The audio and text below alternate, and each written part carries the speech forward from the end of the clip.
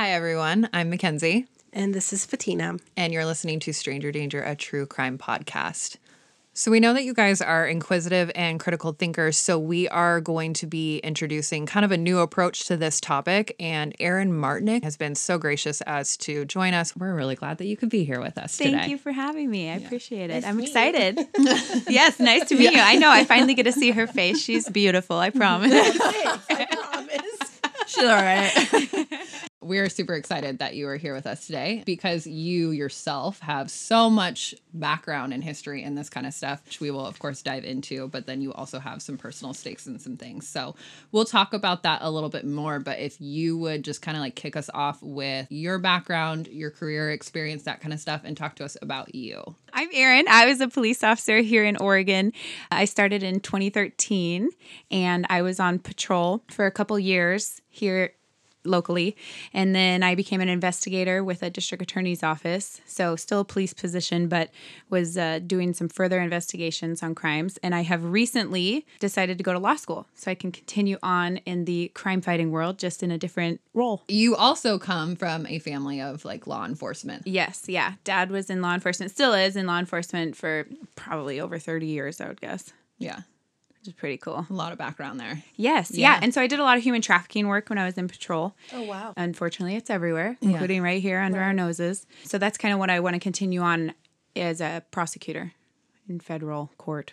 For human trafficking Yes. specifically? Yes. That's interesting. Yeah. That's a huge problem. It's a huge problem, especially on the West Coast. The Right. port cities, they come in through the ports, and then the I-5 corridor, and then off to Vegas is really bad. It's weird how it's an epidemic and it's still not talked about as much as it should be. It's right under our noses, and it's something that can happen, a couple degrees of separation from you, and you might not even be aware of it. Yes. Part of that too, and you can correct me if I'm wrong. I think in communities or in countries like our own, where we live in the United States, we think that this is something that third world countries deal with. We don't want to recognize that this is an issue that we have within the United States because we should be quote unquote above it. But I think that's with so many things that we feel like in certain communities that we shouldn't be impacted by things that are literally everywhere. Right. Yeah. And the average age of entry into human trafficking right now is 13 in the United States. Oh, yes. They're babies. They're babies. They're children. That is so young. Yeah. Such an interesting background. I love it.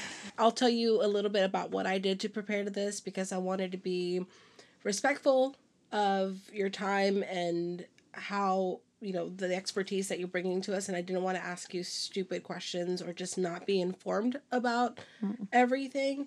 So I did a lot of, obviously, Googling and researching on specific things. But one of the things that I heard, and Mackenzie put me onto this, was a podcast that your dad was on. Yes.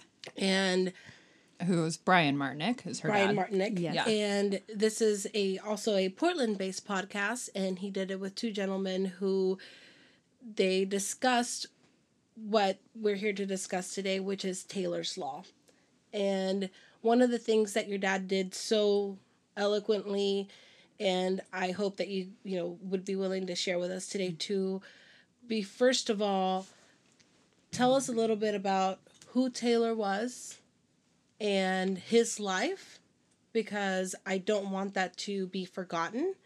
And so if you could start with that, tell us a little bit about your brother and I do want to mention that the podcast that Brian was on was called Henry's Uncle Podcast. Yes. So if you guys go over there after you're done listening to this one, they did a great job with it. They did address like the opioid crisis and everything like that in a really great way. But yeah, as Fatina was saying, if you would tell us a little bit about your brother Taylor. Sure. So I am the oldest of 4 kids. Taylor is a year younger than me, was a year younger than me. We grew up obviously doing everything together. Taylor was the light of everyone's life. He was probably everyone's biggest cheerleader. You will hear that from anybody and everybody that you have ever met. Also that he was everyone's boyfriend, it seems like. Literally, Not even joking. We will go into this at some point. But I told He's Erin, a handsome guy. I told Erin, like, if I had met Taylor, Yes. I would have been in it. Sister-in-law. At his prayer service, we were just talking about this on the way over. At his prayer service after he passed away, there were multiple people that got up there and said Taylor was the love of my life, which man. I mean, really, it just shows who he is. He was so sweet and so happy and loving, and he would just bring everybody in, you know? Yeah. He's one of those people that, like, when people say he lit up a room, I feel like that's so overused, but it's so true of the impression that I have of Taylor. It's crazy to me that you can have multiple girls in one room all stand up and be like, this guy was the love of my life, and not have a big brawl break out. Yes. But like the way he handled his relationships was in such a way it just generated good feelings from people, Right. Yes. rather than like having it be a source of like contention or something. Set the standard, Yeah. so to say, for the next boyfriend. Yes, he had some incredible friends, and he made sure the whole world knew about it. And so that's one thing that we are all missing is Taylor was everyone's biggest cheerleader. He was pretty special about that. He was also a college football player. He unfortunately got some injuries, and that's where the problem started. Okay. Yeah. So he injured his shoulder a couple times in high school football and then again in college football. He had multiple surgeries on it. And then I think it actually tore again and they weren't able to do surgery. So that's where the painkillers started. Right. And then he became addicted to opioids. You know, he wanted to continue playing and he wanted to continue doing things in his life. And so, you know, he was given painkillers, not trying to push blame on anybody, but he was prescribed them. He took them. No one really had an understanding before this whole opioid epidemic really, really started that he needed to get off of them. And he played football here locally, right? He did. He played for Portland State. Right. He was a Viking. Yeah. So he went to high school here, played football here, and then stayed here and played college football. And then once his shoulder wasn't able to heal, he had to stop. Oh, okay. I think he wasn't released to play football anymore. Oh, that's hard. Yeah. So that was another thing Right. that made it difficult was he was no longer to play the sport that he loved. Yeah, no you longer spend so able much to play. Time Yeah. perfecting your art of sport. Of, Yes. You know, football. And, When I think for Taylor, that was an outlet for him. So, Yes. and I think that's true of sports in general Right. for Yes. people, is like it's a way of channeling energy. And if I remember right, your brother also had ADHD, right? Yes. So it's something like that kept him preoccupied, kept him busy, and then Yes. he was left with a lot of time on his hands, it sounds like. Yes, he had a lot of time on his hands. So at that point, he wasn't able to get prescriptions anymore because he had, you know, overrun his prescriptions at that point. So okay. that's when he turned to the streets, essentially. Right. And so he started looking for pills that he could buy from other people. It included Xanax to calm him down from his ADHD because he was no longer playing football. And then also Oxycontin is what he was looking for. It's really interesting to me too how often we find ADHD and like mental health in general, but like especially ADHD with people that have substance abuse problems. Yeah, it's And- fascinating. Yeah. Tell us kind of where things progressed there for him Yes. at that point. So Taylor was in and out. He had gone to rehab, so an inpatient rehab 2 times. I think once in 2015 and then once again in 2016. I think were it's roughly the dates.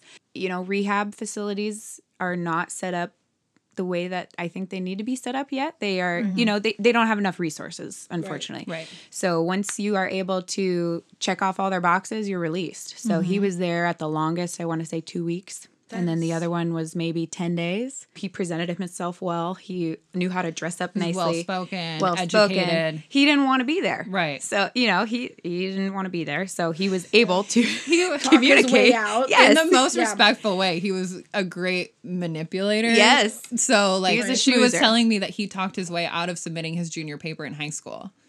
Yes. And like that, I'm imagining that that's kind of the same skills that he used to get himself out of treatment and stuff. Yes, absolutely. He was probably the best salesperson you will ever meet. That was That's a what good he way of did for putting it, work. yeah. That's funny. Yes, he was a salesperson and he did work Yeah. as a salesperson. And he can sell himself. Yes, Yeah. he could sell anything. And he was incredible at it. And actually, the last year of his life was probably the best year we had in quite a few years. He was doing really well. He was working. He and I were on an adult volleyball team together. We played and it was incredible. It was so awesome. much fun. Taylor and Jordan were awesome because they were both tall. They knew nothing about volleyball. Jordan came home after playing volleyball with him and he was like, oh yeah, it was great and blah, blah, blah. But Aaron's brother, Yes. he like loved him right away. Taylor was great with men and women, I Yes. guess. Yes, My he was. brother was just like, he's fantastic. We had so much fun. But yeah, so we were playing volleyball. We would do dinners. He eventually got on his feet and was able to move out with two of his best friends in October of 2016, and he was loving it. He had his own place. He was plumping up his cat because there were coyotes around, and so he wanted his cat to be able to fight off the coyotes. These are the kinds of things Taylor would think of.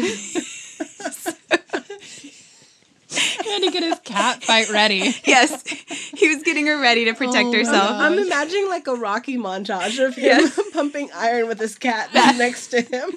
I wouldn't be surprised if that is exactly what happened. He's like training the cat Olympic style. Yes, he was.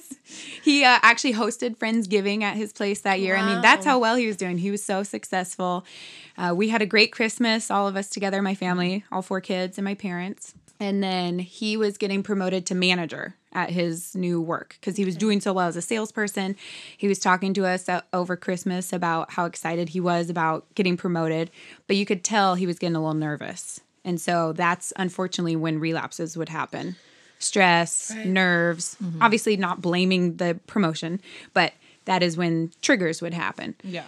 And so, unfortunately, January 14th, 2017, he was found by his roommates. He had passed away from a fentanyl overdose. So he had gone out and purchased what he thought were oxycodone and Xanax. When they tested them in the labs, found out that they were actually laced with fentanyl. So someone had purchased fentanyl, used it to press the pills to look like Xanax and Oxy. You were supposed to be on shift that night working that area. I was supposed to be on patrol working his district. I would have been dispatched to his death call. Yeah. Yes. You would have had to respond to him. Yes. And thank God. Literally, that is a God thing. It that had you to were be. pulled that It had day. to be. I took it off to be there for my sister's dance, to help her get ready for her dance. Yeah. Otherwise, I would have responded. Unfortunately, one of my best friends at the sheriff's office had to be the one to tell my parents. Oh, shit. Yeah. But I wasn't there, Thankfully. thankfully. Right. Because you were very close with Taylor. Taylor and I were very close. I met you very shortly after he passed. It was something that you were really struggling with for obvious reasons. And I don't know how you would recover from something like that if you were the one that responded to your own brother. I don't know that I would have. I'm very blessed in that sense. Yeah, That I right. did not have That to go to that. things happen the way they did if they Yes. had to happen that way. Yes.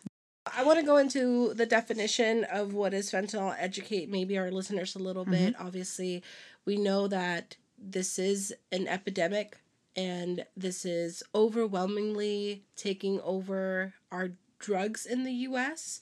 one way or another.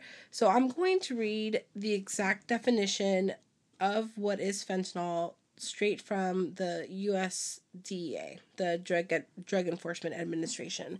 So their definition of fentanyl is a synthetic opioid that is 80 to 100 times stronger than morphine.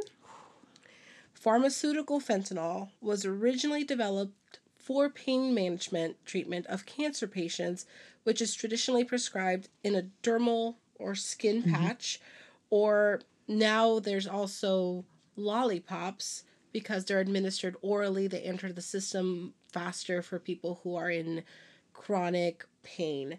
So fentanyl is, again, synthetically developed, and it started in 1959, 1960, and it was introduced as first an intravenous anesthetic.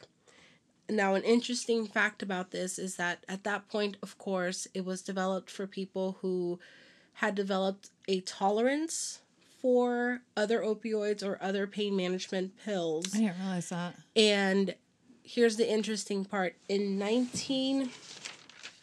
Page turning, as usual. In 1981, the inventor of this, Mr. Janssen, lost the patent. The patent expired on it.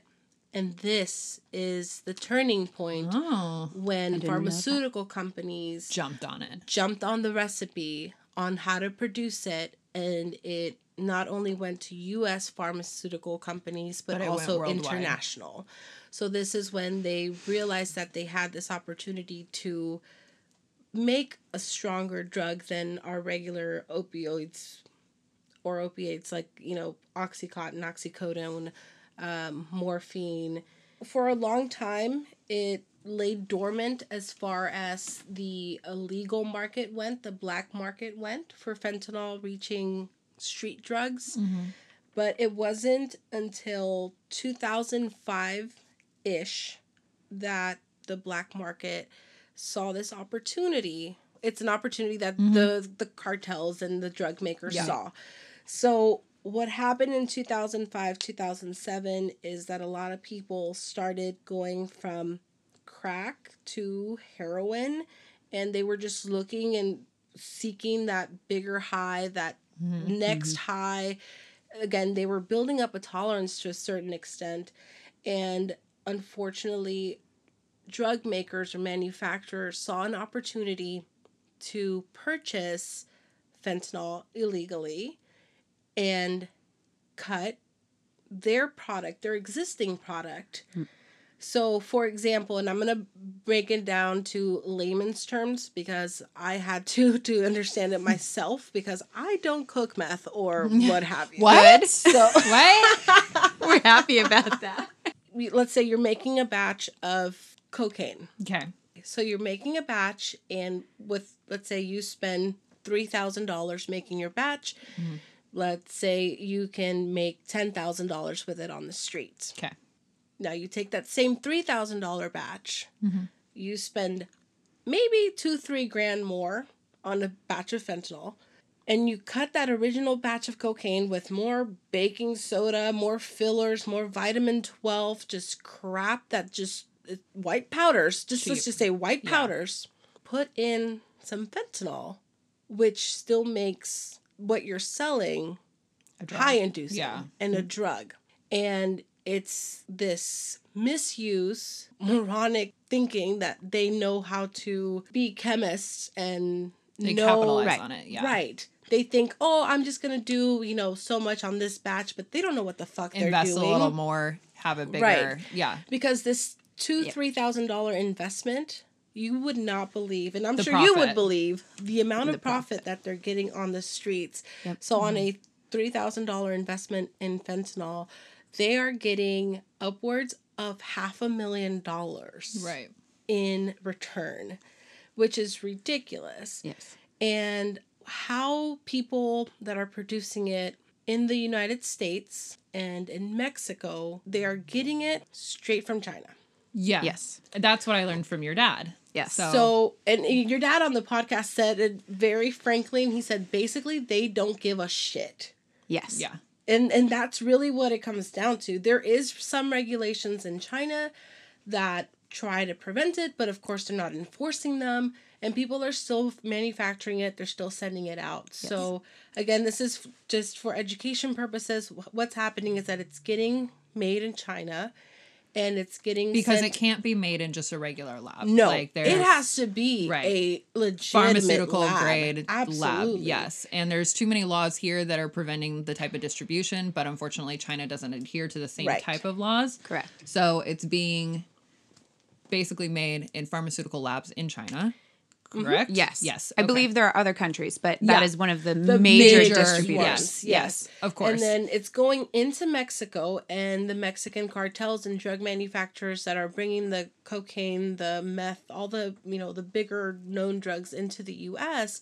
are cutting it with the fentanyl and then bringing it into the U.S. And then another portion of that is because the potency of fentanyl is so big, they are able to disguise it and get it through our very own U.S. Postal Service in very non-detectable packages. Yeah.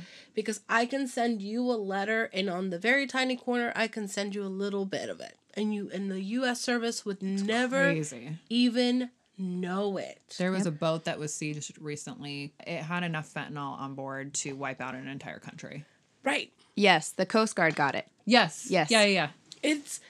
And that's, I can imagine. No. So because it's so potent, they are able to sneak it in right under our noses. Yeah. And these little packages are going to local dealers. Smaller dealers, yeah. Yes. Right. It filters down through levels or whatever. And we'll get to the levels here in a minute, but it goes to those higher drug dealers that are, manufacturing or cutting it even more and making Turning their it own into something that it's Yep. not. I mean, obviously it's already a big issue, but the deceitfulness of how Yes. they are selling this is why we're here today. Again, to put it simply, I don't go buying Tylenol expecting it to have fentanyl. Right. Because if I have an ache, if I have a headache, I drink Excedrin like they're candy. And if I had to go buy it from someone Right. I wouldn't expect it at all. Right. Or if you're at a party and you're Right. with your friends and say, hey, you have some Tylenol, you're not going to expect that they're going to Right. give you something. That's a great example because it's not coming from the store. It's Exactly. not packaged, but I trust someone enough, Well, I've quote taken unquote, Right. to get you what you're asking for. Exactly. I've taken Oxy from people. Like, I've taken muscle relaxers from people. Definitely didn't get from a prescription. I don't expect that to be handed to me laced with something else. And obviously, that's not what Taylor was expecting that day either. Yes. Yes. And for anyone who's wondering, they checked his text messages. They have all the documentation. He did not ask for fentanyl. He did ask for Oxy. Yeah. So, sometimes there are questions. Well, maybe he wanted fentanyl because there are some Is users. there people that want that? Yes, there are some users who are asking for it. They don't want it to kill them. They just are so at the point that they are not getting high enough off of the normal amount that they have that they want something that's giving them a bigger high, which is, a struggle with addiction, unfortunately. That's a part of addiction. But for anyone wondering, he did not ask for fentanyl. Right. Either way, even if he had, he shouldn't die. Right. From what I understand is Taylor took one of each type of pill he got. So he took one of what he thought was Oxy Yes. and one of what he thought was Xanax. But obviously it was potent enough that even in that small dosage, it was enough to kill him. Yes. That's devastating. Yeah. It was one pill of each. Something that I came across through all the research is that unfortunately some of the drug dealers get some type of notoriety when something like what happened to Taylor happens with their merchandise. Yes. Because in the streets, in their neighborhoods, to their potential buyers, It looks like they're getting the best high. Yeah. they're getting the good shit. Yeah. Yep. They have the strongest stuff. Yep. And that blows my mind that someone would carry that around almost as a badge of honor. Yeah. So unfortunately, there are dealers who pride themselves off of having the strongest stuff. And so they do try to buy the fentanyl from their distributors, and they want the stuff that is going to, unfortunately, kill people. They're okay with it. Most of us who might be somewhat business minded would understand we don't want to kill off our customers. Right. But this But is for an them, it entire drives sales. Yes, it's an entire different world. Because people who are suffering from addiction, again, are looking for their next high. And if they can get it in one pill versus taking 4 oxycodone, then they're going to pay for one pill. Right. And so, yeah, so they So it's essentially cost effective yes, for the user. is what they're thinking. Right. Yes. But let's remember these manufacturers, like you said, they're not chemists. Right. They're literally mixing it up and saying, oh, that looks good. And then they're putting it into a pill press, which you can buy anywhere. And that shows that maybe one pill can be deadly. Yeah, because as they have opposed no to idea what a The dosage next is like. 100 Yes. pills Yeah. are going to give their quote unquote customers Yes. what they are looking It's for. literally a trial and error. Yeah. Like where they package it and they're like, oh shit, somebody died. Like that was too much. Like back to the lab. And Yes. it's not like they're sitting there with a teaspoon measuring Right. it out. No, absolutely That would not. take too much time. No, they are trying to be as cost effective as possible on their end. Yeah. And that means, mix it up, looks good, press it as a pill. And they're also using different types of fentanyl. So the fentanyl itself can have a different chemical. I'm not a chemist in any way, but whatever. Like it's a chemical composition. Yes, thank you. Thank you. Yep. The that's chemical the one. composition Yeah. can be slightly different and still be a type of a fentanyl. So Taylor, for example, had 2 different fentanyls in his system. One from the Xanax and one from the Oxy.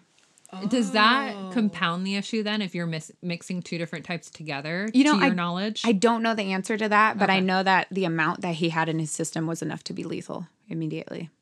Immediately. Mm-hmm. Wow. The antidote to that, which does exist, is naloxone Yes. or Narcan. Or Narcan. And this is typically administered by first responders if they have the opportunity Yes. to reach someone in time. Yeah. Obviously, that wasn't something that was possible for Taylor's case. So he could have been administered Narcan if someone had been there when he had taken the pills. They said he probably died almost immediately.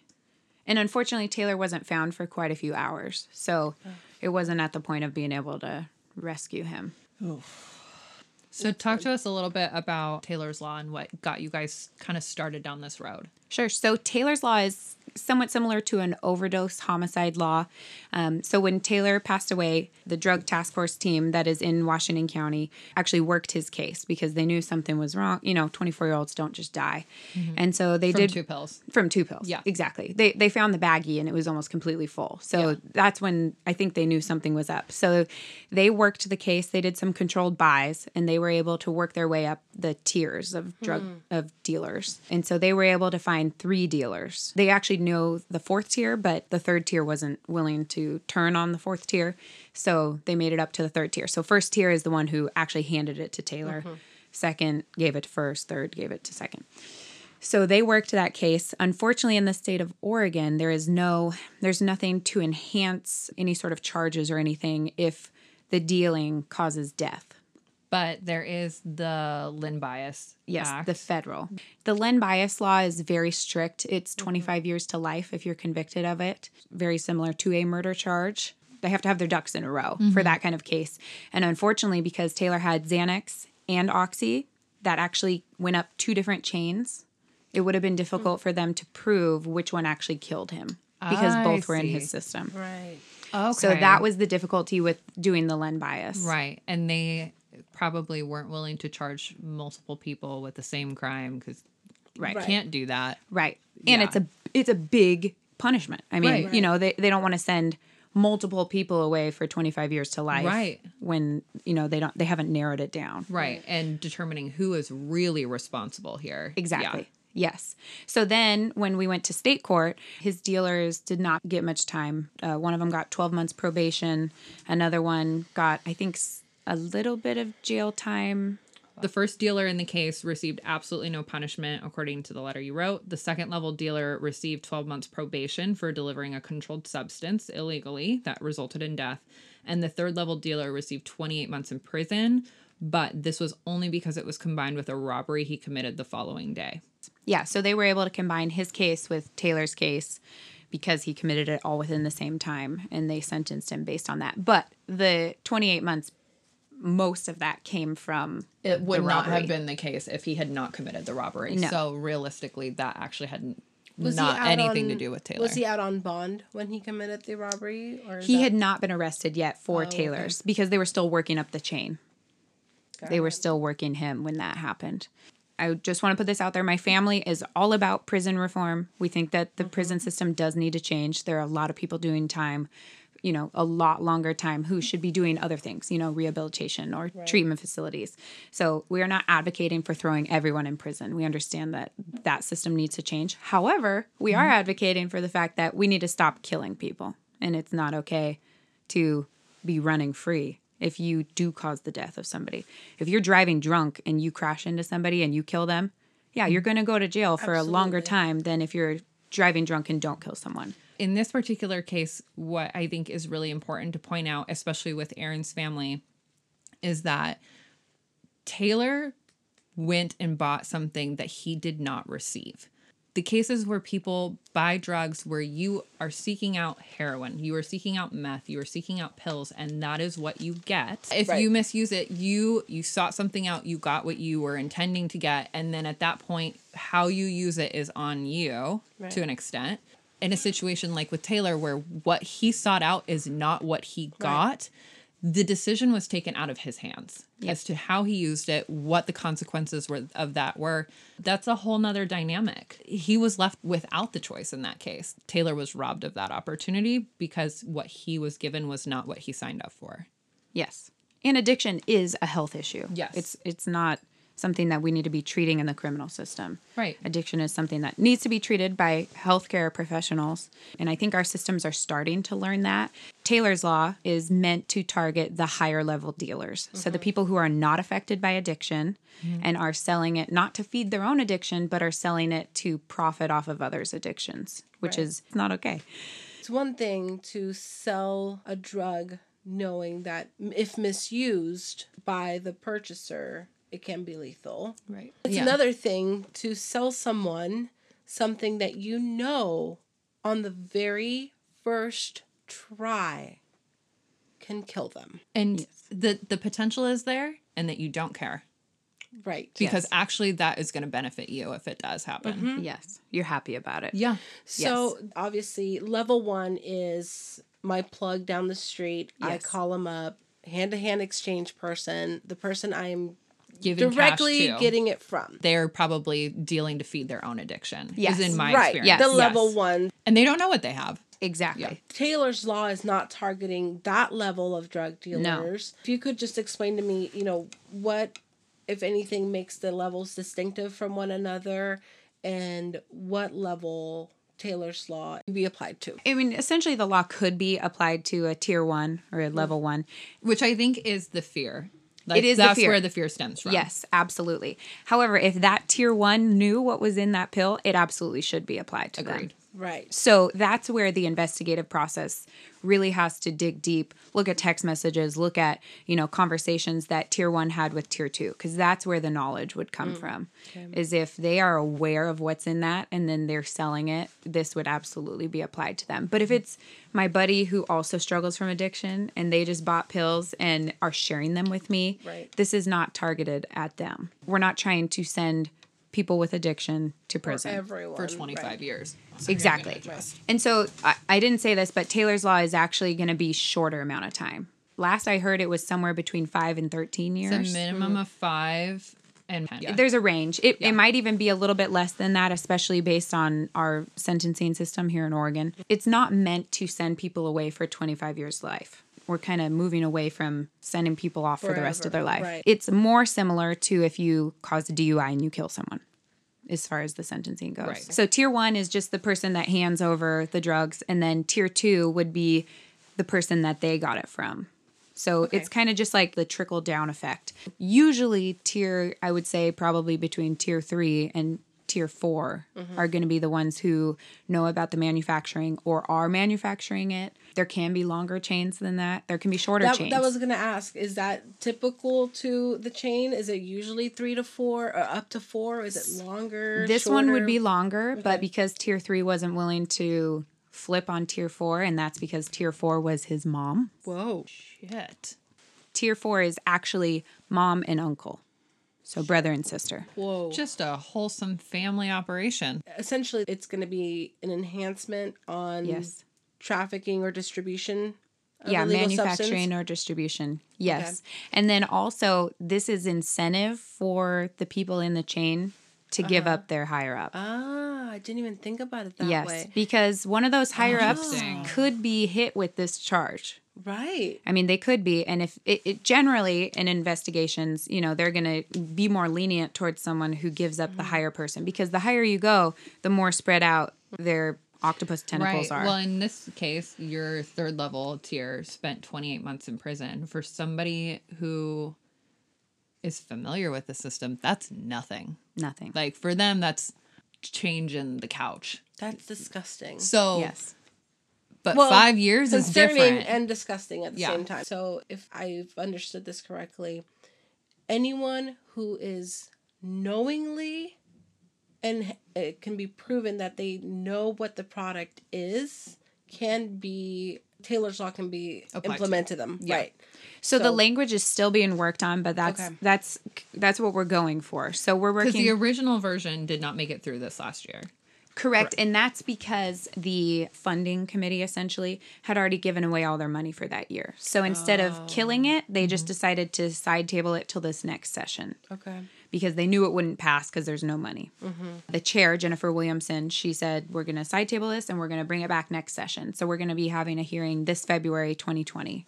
So the money, what are the costs in it? What is the state waiting for? So the state has to balance they have to do essentially like a mathematical calculation of how many more people this would put in prison. Oh. Which really, what we're trying to argue is It would actually put less. It should put less. Yes. And it should cost less because the medical examiners are overworked right now because of how many overdose deaths there are. And the state has to pay for that. Yeah. The state is paying for how many times the medical examiners are going out and doing these investigations. So it should balance out if we start to dwindle down on the dealers. This should be prevention. The dealer should start thinking twice about this. In addition to the money aspect of the prison, Jennifer Williamson wants Taylor's Law to also incorporate funding for treatment and prevention within the state of Oregon. I think there is a tendency for people to have this perception that the answer to law enforcement is just to lock them up. And your dad was a police chief. You were law enforcement. Like, you guys have had to deal with the system from the other side of it as well. And you've talked a lot about how things could have been different had the right resources been available for somebody like Taylor rather than just locking him up. Yes. I have friends that have literally gone to their probation officers and asked for help to get clean, and they've drug tested them and put them in jail instead of actually getting them the services to help them. serious? Yep. This just happened to my friend like a month ago. Yeah. Well, sadly, the way our system is set up, that's their only option right now. The POs know that it's safer for them to be in jail than to be on the streets and potentially get fentanyl. And he said to her, like, I need help. What a terrible fucking Yeah. dilemma. Right. Yes. So he went to her, like my friend in this case went to his PO and was like, I need help. I'm struggling. And she was like, I really don't have anything for you. Like, I don't have any Like, there's resources no for you. resources. There's no beds. But pee in this cup for me. And tested positive, obviously, because he said that he had been using and went back to jail. The POs have to wait for a bed in the treatment facilities to open up. Unless the person has health insurance, which covers rehab, which a lot of people don't. Right. So one of the things that I have heard continually from your family is this is not our answer to everything. We're not saying throw them all in jail. No. Everybody. We are saying there is a huge issue here that we are not handling appropriately. Yes. The people at the top that are knowingly killing people Yes. need to pay a higher price if they are knowingly taking people's lives. Yes. And the people that are struggling with addiction and have these issues that are falling victim to this scenario need better resources. They need more help. Like, we shouldn't have 23-year-old boys sitting in jail on Christmas Right. when they should be in a treatment facility getting more than 10 days of help. Yes, absolutely. And we need dealers to, unfortunately, we do need to lock them up at some point. Right. Especially, we heard testimony at Taylor's last hearing of someone who had a recovering addiction. And they were saying, and I've heard this from many people, that there were dealers standing outside of their rehab facility waiting for them to walk outside the doors. Well, in the letter that you wrote, you said that the person that sold the pills to Taylor was Taylor's coworker, knew Taylor was in recovery and he was clean. Taylor told you guys that he had tried to sell him pills before and asked Taylor over and over for months. Taylor said no at least a dozen times before finally giving in. Yes. And the one time that he gave in is what caused him to die. But this person was literally harassing him to buy pills, knowing that Taylor was trying to get clean. Yeah. He knew Taylor was susceptible to it. And then sold him pills that ultimately killed him. Yes. And I think even in that situation, it's like the intention, maybe he didn't know what was in those pills, but the intention was sabotage. Yes. It's crazy to me. Yeah. There is, what is it called? Libyan. Oh, the Lynn Bias law. Bias laws that, have a federal blanket, but they don't apply to everything. Right. They more or less try to fry bigger fish. Yes, they do. Yeah, and that's Bigger the thing is kingpins and we and need do to that. make it possible for the states to operate at the levels that they need to, Right. versus going after the drug lords of the Mexican cartel or whatever. Yes. like And that. there Right. isn't, We can leave that to the FBI. Yeah, and exactly. there is some states that have already implemented and adopted laws similar to Taylor's Yes, law. many states. I saw, for example, North Carolina is started December 1st, they implemented it, where they are actually going for 25. Wow. Woo. They're Wow. going for it. Wow. If you could educate me a little bit on what the charges would be and how Taylor's law would enhance an existing charge. So I think right now they're still working on the language. So it's the Multnomah County District Attorney's Office, the Washington County District Attorney's Office. other local law enforcement, and then the legal aid to Jennifer Williamson are all kind of working on how that's going to fit in. But essentially, I believe what my understanding right now, we won't know until closer to February, but it would be a delivery charge that is enhanced because it caused death. So essentially, it gives the judges, it opens the door for them to sentence them longer. Right. And then this will be in their criminal history. So it could be enhanced again if it happened again. Oh, okay. Interesting. Okay. So it's actually not under like murder. It's not under Right. like in other states Which is they are. fascinating to me because that is essentially what it is. Yes. It's a weapon in Yes. a pill form or in a powder form or whatever you may be. Like It's like Shakespeare when they put poison in your wine. And Yeah. you take a sip of wine. right, And you exactly. die. Yes. That is exactly what it's like. It's literally Yes. poisoning somebody and Yeah, killing it is them from poisoning it. someone. Yes. And the fact that you would have people that would go to prison for murder, but in this case, nothing happens to them. Right now, nothing happens to them. And they don't even have an enhancement on their criminal history, which is huge because when people Yeah. repeat over and over and aren't Yes. learning from their mistakes, the judge needs to be able to see what has been done or what they've done in the past. Yeah. What's worked or what Yes. hasn't worked. What in this hasn't case. worked. Yeah. Yes. Yeah. What hasn't worked. Or whether they've listened and, turned their lives around or whether they have not. The website that shows the letter that you wrote, there's a very interesting section with FAQs, and there's a lot. This clarifies Taylor's Law will not convict someone as a murderer No. or with a homicide conviction. My next question would be, obviously that's a big obstacle of the perception of how this is getting seen. So I want to know what, if any, obstacles or perceptions you've had to overcome of Yeah. what people think that Taylor's Law's intentions are. Ooh, that's a great Yeah. question. And there's plenty of it. We had the ACLU show up to our hearing, and obviously they discussed their concerns. They want to make sure that people who are suffering from addiction are not getting sent to prison. And that is And our if it's concern. the ACLU, my guess is that they also have the concerns of how this would be applied to minorities. correct. In Absolutely. Taylor's case, your dad pointed this out. Every single person that was involved was white. Every single one was white along the entire chain. So it affects all of our communities, all ethnicities. And so it should be applied equally to everyone in this community, is the hope. Again, a lot of times working up the chain, it's going to be people from all over the community, Right. the entire state, of Right. course. But I mean, the in entire Portland- country, yeah. Yes, the entire country. Everyone is affected by it. And so that's how it should be applied, is working the way up the chain. There is a lot of gang involvement in this. Gangs are making a lot of money off of this. Obviously, that could add to some disparity in minorities being affected because Yeah. a lot of our gangs here are minorities. We do have white gangs, and they are also selling drugs and distributing drugs, unfortunately. So we want to make sure that we have a system set in place that this is going to apply to the dealers, no matter who they are, no matter where they're from, no matter what they look like. If they know that they are putting something in this pill and they are not telling them and it causes death, then it should be applied to that person. So the ACLU has addressed those concerns, and I think the language has actually been sent back and forth between them to try and wow. get them involved in this. I don't know how much involvement they've had. I know that they are still pretty strongly against it just because they don't want to add more people into the prison system. Sure. A quick question on that. In the cases where you would have like heroin, obviously, is incredibly dangerous. Yes. People die from heroin overdoses all the time. Yes. If you were to go to a dealer and get heroin and then died from that heroin because you overdosed on it, would that be applied the same? Could still be applied. Okay. Up the chain. Yes. Okay. So this is not fentanyl specific. Not fentanyl specific, it's controlled substance specific. It's mostly aimed towards the fentanyls. Sure. A lot of our heroin overdoses right now are because they're cutting it with fentanyl.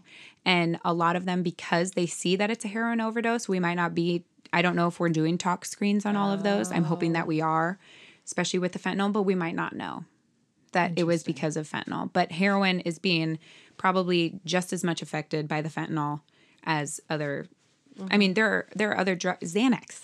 Right. I mean, why are you putting fentanyl in Xanax? Yeah. But they're putting it in everything. My first year as a police officer responded to a fentanyl overdose, and that's in 2013. That was before this whole epidemic started, and that was someone using patches. And they didn't understand after their back surgery that they couldn't put 2 on at a time. Oh, Jesus. Yeah. So it's been an issue. It's just now it's become more of a black market issue. That is so scary. Yes. Yes. So I'm glad that we're talking about this more because that is so scary. And to put it into perspective, everyone that's listening, and we'll probably post a picture of this, the amount that is lethal, It's microscopic. It's microscopic. it is scary. It is a couple grains of sand Yes. worth that can be lethal to a human. Yes. And we'll put this up. There's so many pictures online. You can Google fentanyl, and there's pictures more notably of a penny, Yes. of a U.S. penny, and it's so tiny. It's like the size of Lincoln's eye in the penny. Yeah. It's so small, the amount that will Sheesh. kill you.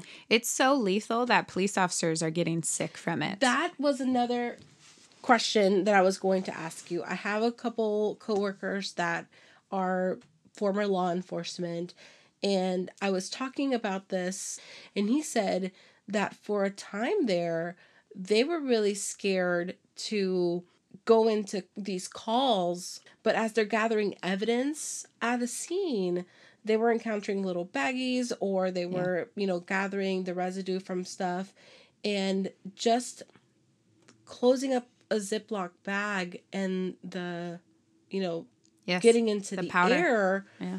was enough to start causing some symptoms of using fentanyl, which is hard breathing, nausea, losing consciousness. Yeah. And so they were getting Narcan. Yes. Many Which law enforcement in put the country. so many people at a huge risk Yes. that didn't even know they were encountering fentanyl all the time. Their children walking around. Right. Yes. And going back a little bit to your dad, he's a very well-spoken man, and he, I think, said it best, and at least it gave me a little understanding about what he thinks jail time would do to someone, if this were to go through, or if they were to get time in jail. Brian, your dad, he was former law enforcement, but tell listeners what he does now specifically, because he does have a background Right. in Yes. this. So he actually started on patrol when he was working in law enforcement, and then he was in the Special Investigations Unit, which was their narcotic unit. So he was an undercover drug dealer. He was right there. He I have a hard time imagining your dad as an undercover drug dealer. He but- had a mullet. He had his Oh ears my pierced. God. Oh yeah, it was good. We have some home videos. I was so. gonna say, with your guys' permission, I will It's post a picture of what they look like now, like pretty Dad nice. and the family. But Yep. He looked the part. He looked the part. He looked the part. that's so funny. And so he worked for a long time taking down, he was working big cases, Yeah. a lot of cocaine. That was back in the 90s, Yeah. trying to get that stuff off of the streets, really working up the chain to the cartel. And that essentially who was bringing in a lot of the cocaine. Right. So he worked doing that, and then he moved his way up in law enforcement. In 2010, I believe it was, is when he retired from the police bureau, and he's now the executive director for a reentry center for federal prisoners.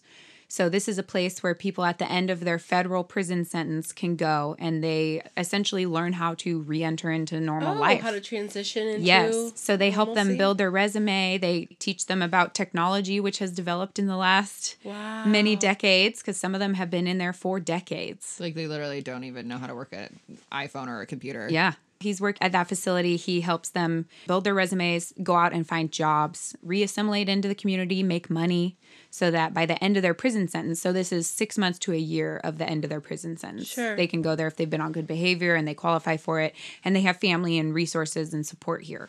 As they're there longer, they get more privileges, and they have a garden. It's a beautiful garden that a couple of them are building, and it's wonderful. So he's in charge of that. He was actually just there on Christmas Eve, making sure that they all had, knew that people cared about them. So That's amazing. it's a pretty cool. He, put them in at the beginning, and now he's helping them come back into society as the citizens and Right. community Formed members that we want. citizens. Yes. Yeah. Right. People who are contributing to our community. Your dad mentioned that his philosophy on people who would get punished for these crimes would have the time to think twice about how they're living their lives, and think twice about going back into the streets and doing what they knew how to do, but giving them resources while they're in Yes. on how, like you said, be good members of society and know that there's other ways to make money and other ways to survive and live, and that selling drugs isn't the only option. Yeah. So it shouldn't be seen as only a punishment, but an opportunity. Absolutely. Like in the case of my brother's case, to get pulled away from your mom and uncle who have been dealing you drugs probably since you were a child might be a good thing. Right. I mean, you're getting away from that situation. Mm-hmm.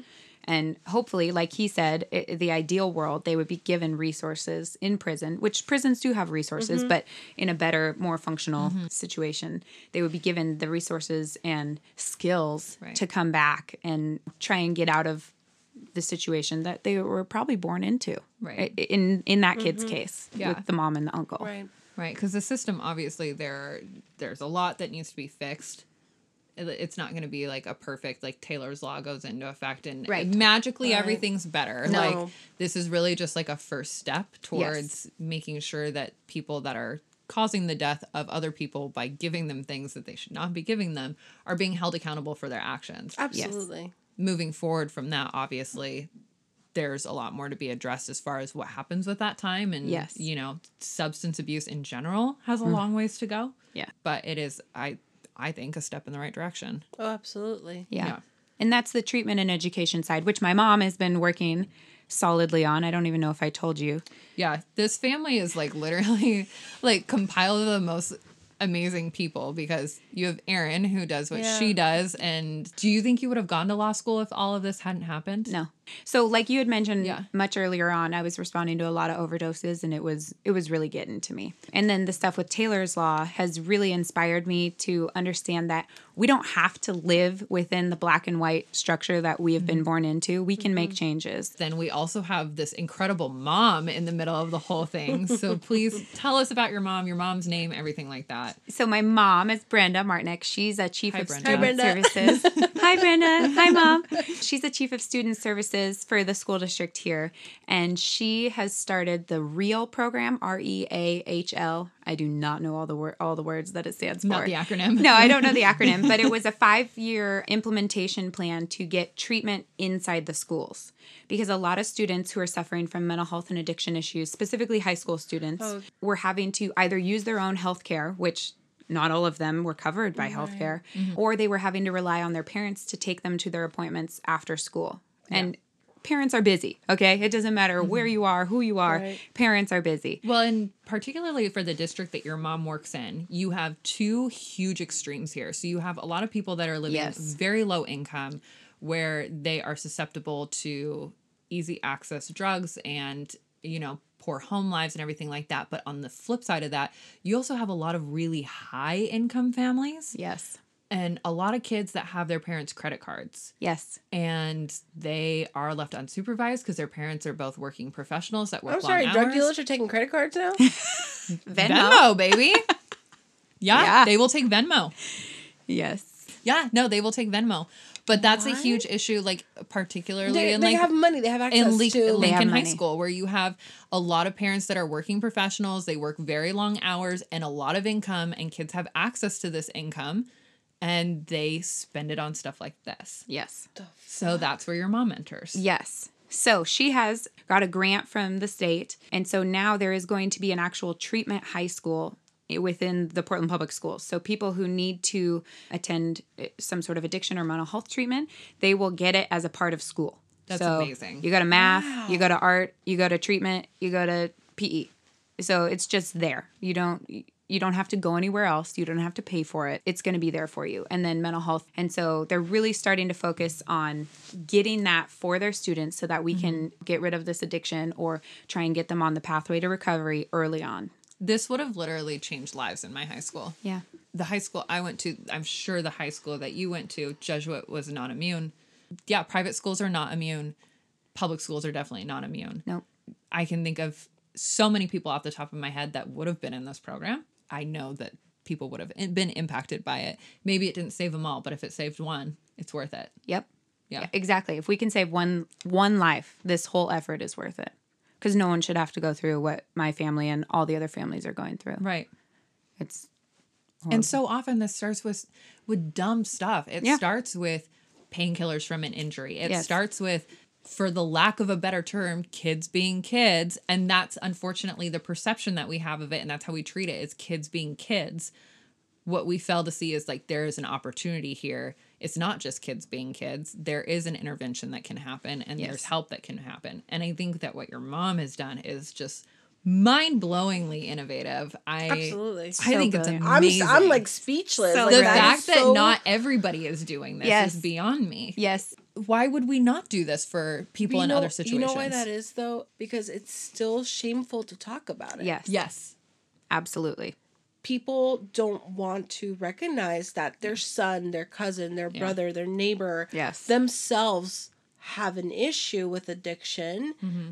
And because it is a mental illness, it's just, And often combined with other mental illnesses. Right. Exactly. Taylor it's not struggled, a one-off. probably undiagnosed with Bipolar, probably. Yeah, probably. Yeah. Or a cyclothymia, something close. Right. Yes. And we see that so often with people that struggle with addiction, that there's added mental health issues that aren't being addressed. If that could be identified at a young age, that would be so important. So what is the next step for Taylor's Law at this point? So you mentioned something about February. So what's happening then? So the House Judiciary Committee for the state of Oregon has to agree to give Taylor's Law a hearing. And from what we've been told, and we trust them, they said we are going to get a hearing most likely this February 2020. And so basically, like my last hearing that I went to and wrote the letter for, we would go back and discuss it in front of them, and then they would decide on whether they wanted to pass it through or not. And it sounds like we have a lot of backing with multiple areas in the community, in addition to the people at the state, to pass it through. So it sounds like it is moving along very nicely. And so once that happens, then it would move on, and then it would be voted on within the state. Sure. And so it could potentially pass and start next January. Wow. January 2021. When did you start this whole process of Taylor's Law? So we started working together. So there was a group of us from the two different district attorneys' offices, my dad, some local law enforcement, and I, in June following when Taylor passed away. Wow, that was rather quickly. Yes. And you guys have done a lot in that relatively short amount of time. Yeah. It's very interesting to me to watch your family rise above this. Like, when Taylor was suffering with it, we were quiet about it. I mean, we didn't know anybody else who was suffering from this. And it is a family issue. It's not just Taylor suffering from addiction. which is interesting. The irony of that, like, I don't know anyone else who was suffering from it, and you probably did. Yeah. But they were all keeping it quiet too. Yeah. And we were keeping it quiet mostly because Taylor wanted us to. He was so embarrassed he looked at it as something that was bad about him. Yes, a weakness, which it's not. We use people first language in my house. My mom is all about that. So he is a person with addiction, not an addicted person. But he didn't see it like that. He saw it like he was an addicted That was his person. fatal flaw. And he was broken. Yes. And so he definitely kept it a secret. He, like I was talking about earlier, he was very presentable, and he didn't want that image to be tarnished. And so, we love him and support him, and of course wanted to do that for him. But as soon as he passed away, and even a little bit before, we started to understand, like, hey, we need to not keep this a secret. This needs to be talked about, and it needs to be talked about within the community. Right. Not just addiction, but also mental health issues. When we're talking about suicidal thoughts and depression, it all blends together. I know your family tried, and Taylor tried to get help and to go into those rehab centers. I imagine that it took probably a couple calls or research on where to go. How was that process? Was there walls of that taboo of, like, should I just say I'm coming in for this, or you know what I mean? So Right. what was that?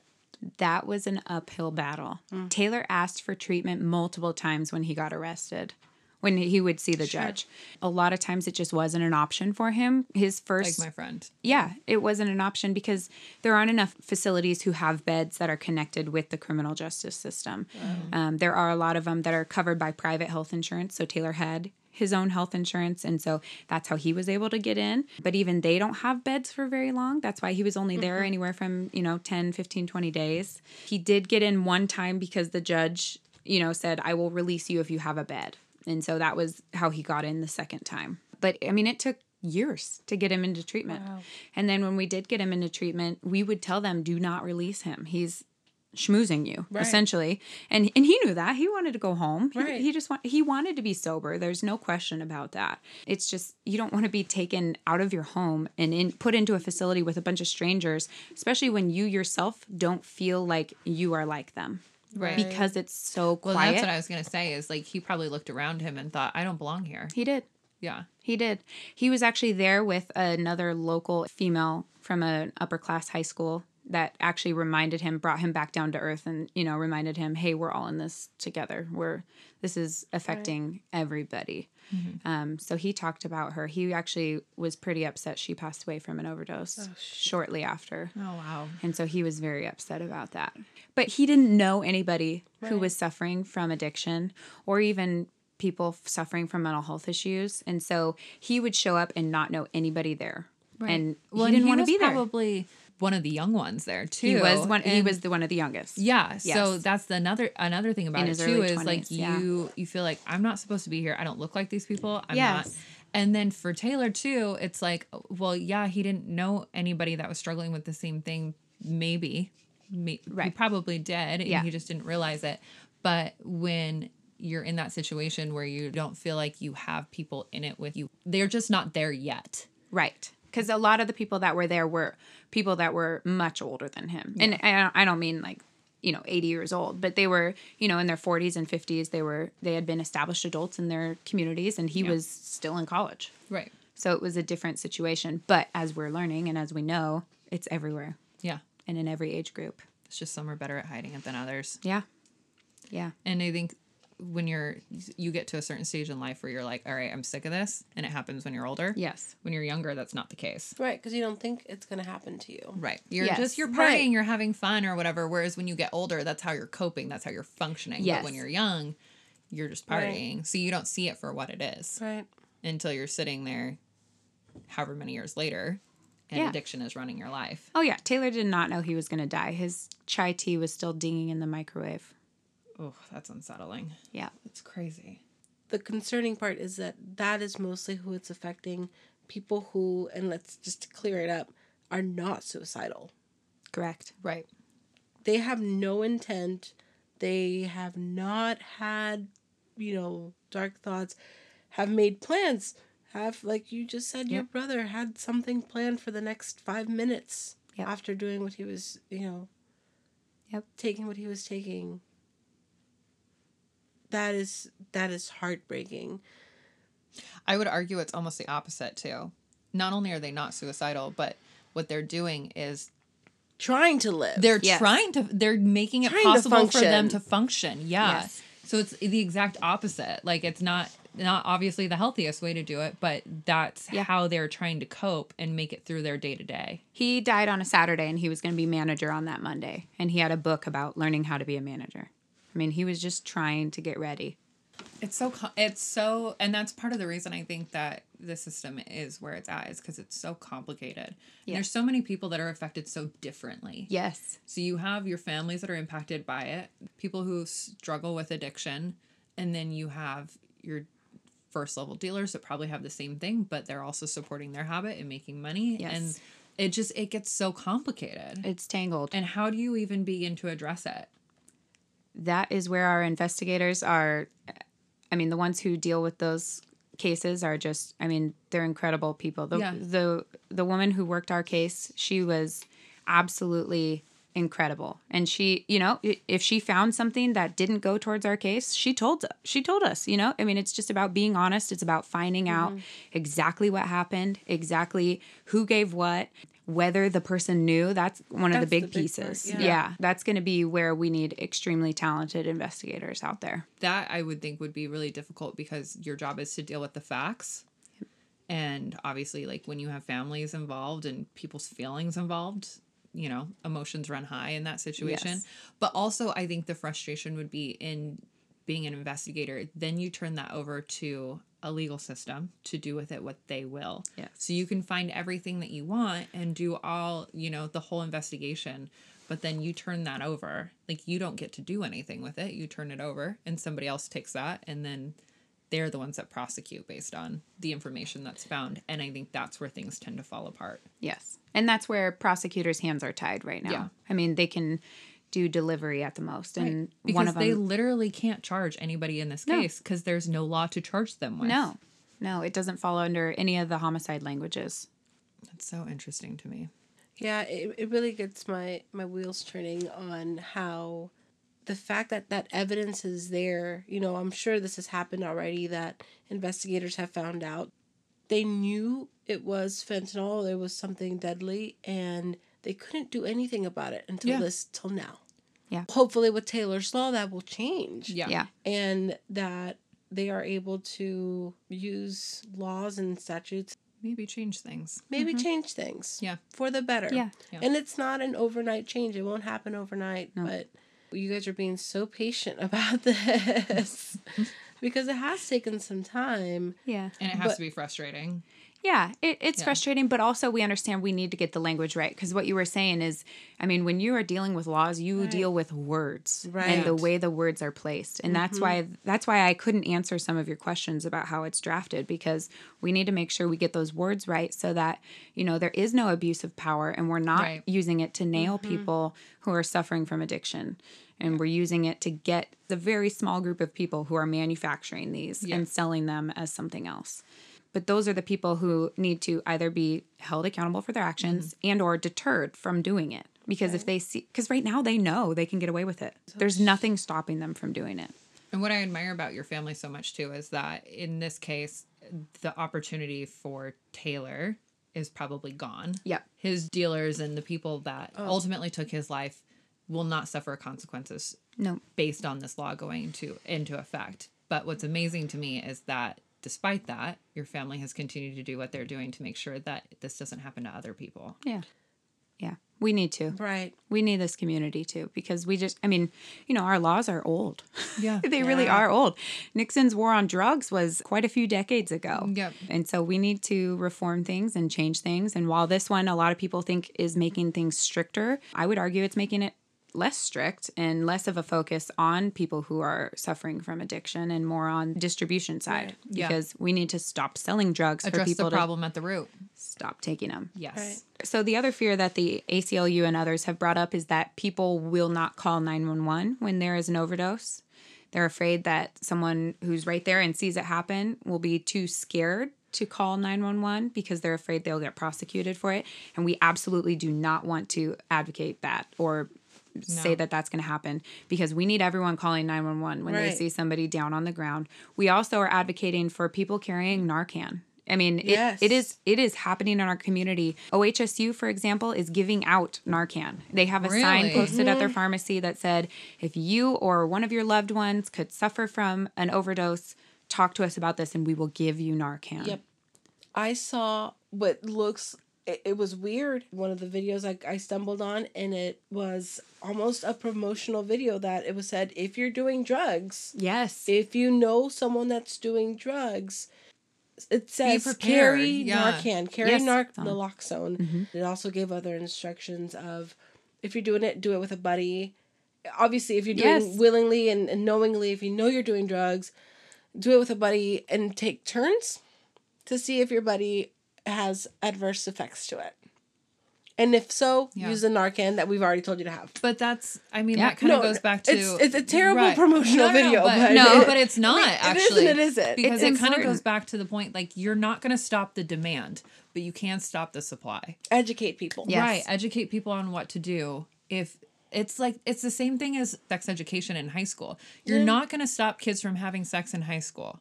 But you can give them the tools to be safe. Show them how to put on a condom. Right. If we took condoms out of high school, it's like, that's not going to help anything. You're only going to get people pregnant and STDs spread.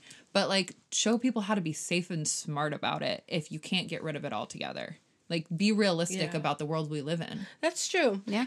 So many people that are impacted directly by it. Yep. But you also have, on the flip side of that, people that don't understand it. Right. So if you don't understand it, if this isn't something that you're impacted by, that shouldn't mean that it's less important to you.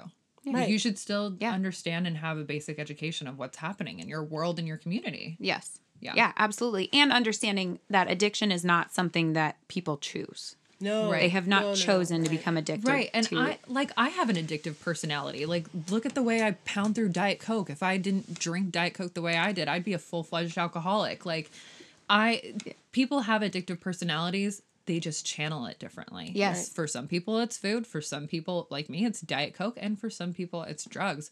Ultimately, we make choices on how we handle our addictive personalities and your addictive tendencies and your or how you tend towards certain things. Yeah. But that is there. It is part of our genetic makeup. Yes. Yeah. Yeah. And so what we're trying to do is make sure there are resources to That is protect those people. fantastic. Yeah. I just want to thank both of you for addressing this issue. It's so huge. I was just at an event for Lines for Life, which I is saw the pictures from here that, in the community. Yeah. And so it was specifically for Youth Line. And so it's a peer-to-peer crisis line. So if someone is suffering from some sort of mental health, suicide crisis, they can call and they actually speak with another peer. And so I think these kinds of resources and talking about being open about mental health and addiction and making it, normalizing it. I mean, it's something that someone is suffering from, and it's okay. It's okay to talk about. So thank you for bringing it up and talking about it and inviting me. I appreciate it. Thank you for coming. Yeah, Yes. I've had a lot of fun. We're so appreciative of everything that you've done and your family has done. It's always amazing to me to meet people, especially women like yourself, that get involved with this kind of stuff and really take it and run with it. And the fact that you guys as an entire family have all done such extraordinary things with it. It's obviously the most tragic of situations, but what you guys have done with it is really beautiful. So Thank you. I just admire you guys so much. And I so appreciate you being willing to do this. Of course, absolutely. We want to talk and, make sure that other families know it's okay to talk about it and that we're here. They can reach out to us. They can reach out to me, can reach out to my parents. They've been very open in the media about that. We want someone that they feel comfortable that they can speak with. We have a Taylor's Law email. Great. What's the email? It's taylorslawor@gmail.com. So Taylor, TAYLORS, law, LAWOR, @gmail.com. And that goes to you, the family? It goes to us, the family. Yes. Great. So if you guys have questions, if you want to reach out, get more informed, or are looking for resources or help, email that email. You can also email us at astrangerdangerpodcast@gmail.com and put Taylor's Law in the title or in the memo line, and we will get you guys in touch with the Martiniks. You can also go to our Instagram. I'm sure that we'll be posting links to either local resources. We will be posting that on our Instagram, which is at A Stranger Danger Podcast, and our Facebook page, Stranger Danger, a true crime podcast, and Twitter, SD True Crime Pod. There we go. Thank you again to Erin Martinick for joining us today. We really appreciate it. Thank you. Thanks again for listening. Bye-bye. Bye.